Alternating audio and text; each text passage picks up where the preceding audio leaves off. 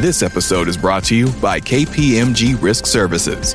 KPMG believes that when you've earned the trust of all your stakeholders, that's when your business has a solid platform to grow. That's the trusted imperative. KPMG Risk Services develop and put in place dynamic risk strategies designed to help your business earn that all-important trust. Go to read.kpmg.us/trust to learn more. Hey, this is Randy Gage, and you're listening to the Power Prosperity Podcast. What's up, Prosperity Warriors?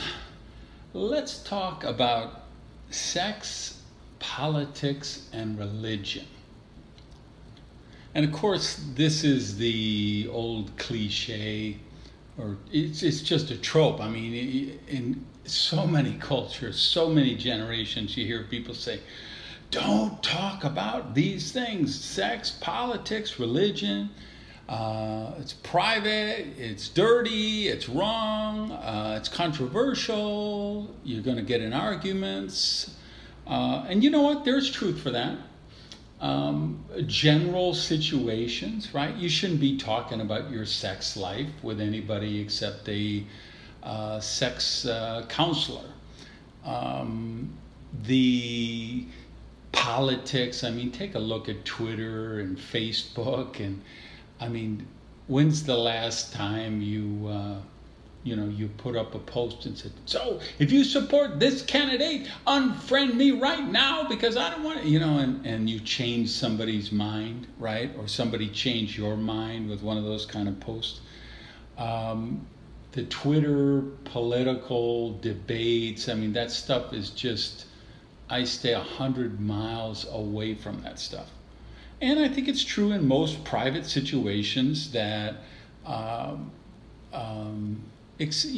it's relevant, where you go to a rally, you're talking about politics, or you're supporting a candidate and you're knocking on doors and canvassing for the candidate. Great, that's all the stuff to do. But why are those three topics so taboo in so many cultures through generation after generation? And I would submit it's because they're deeply seated beliefs for most people, usually programmed when they were a child, very young child. They're very emotional. People are very threatened by questioning any premise about any of those three things.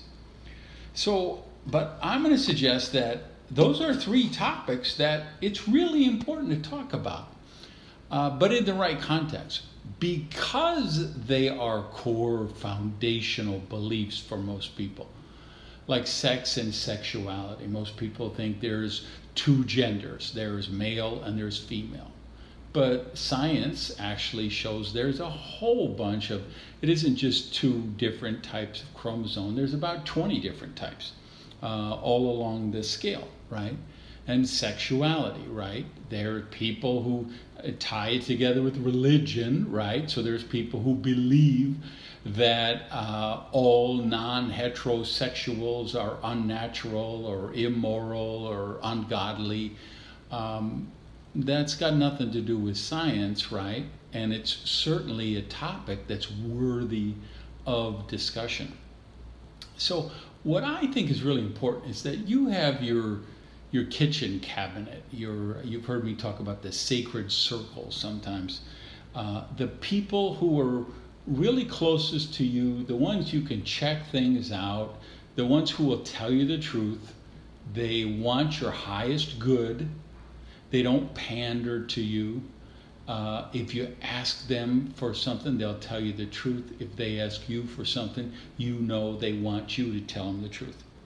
And I gotta say, I have some close friends that it's just brings so much joy and wonder and prosperity to my life because I can have those conversations. So I think about this kind of dinner party group I have that we usually meet on South Beach, and we've got, I think, 2 Jews, 2 agnostics, 1 atheist, one fundamentalist Christian, one Muslim, and we'll sit 5 hours at one of those sidewalk cafes just debating stuff about religion and questioning premises. And we do it by talking about ideas. We don't have to attack the person, right? We can attack an idea. If we think an idea is a dangerous idea, we can attack it. But we don't attack the people.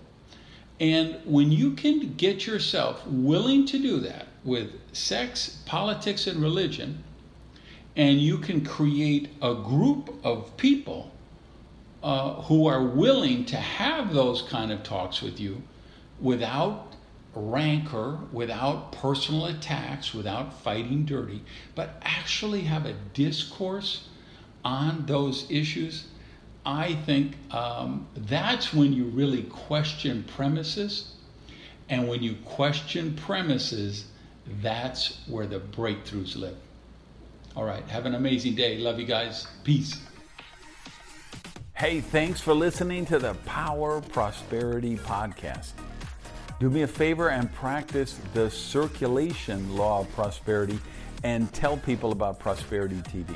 So if you would, just put something up on your Tumblr, your Twitter, your Facebook, your YouTube. Let people know what you think of the Power Prosperity Podcast. Even take a screenshot of your phone and maybe post that picture so we can build the community here at the podcast. Thanks, guys.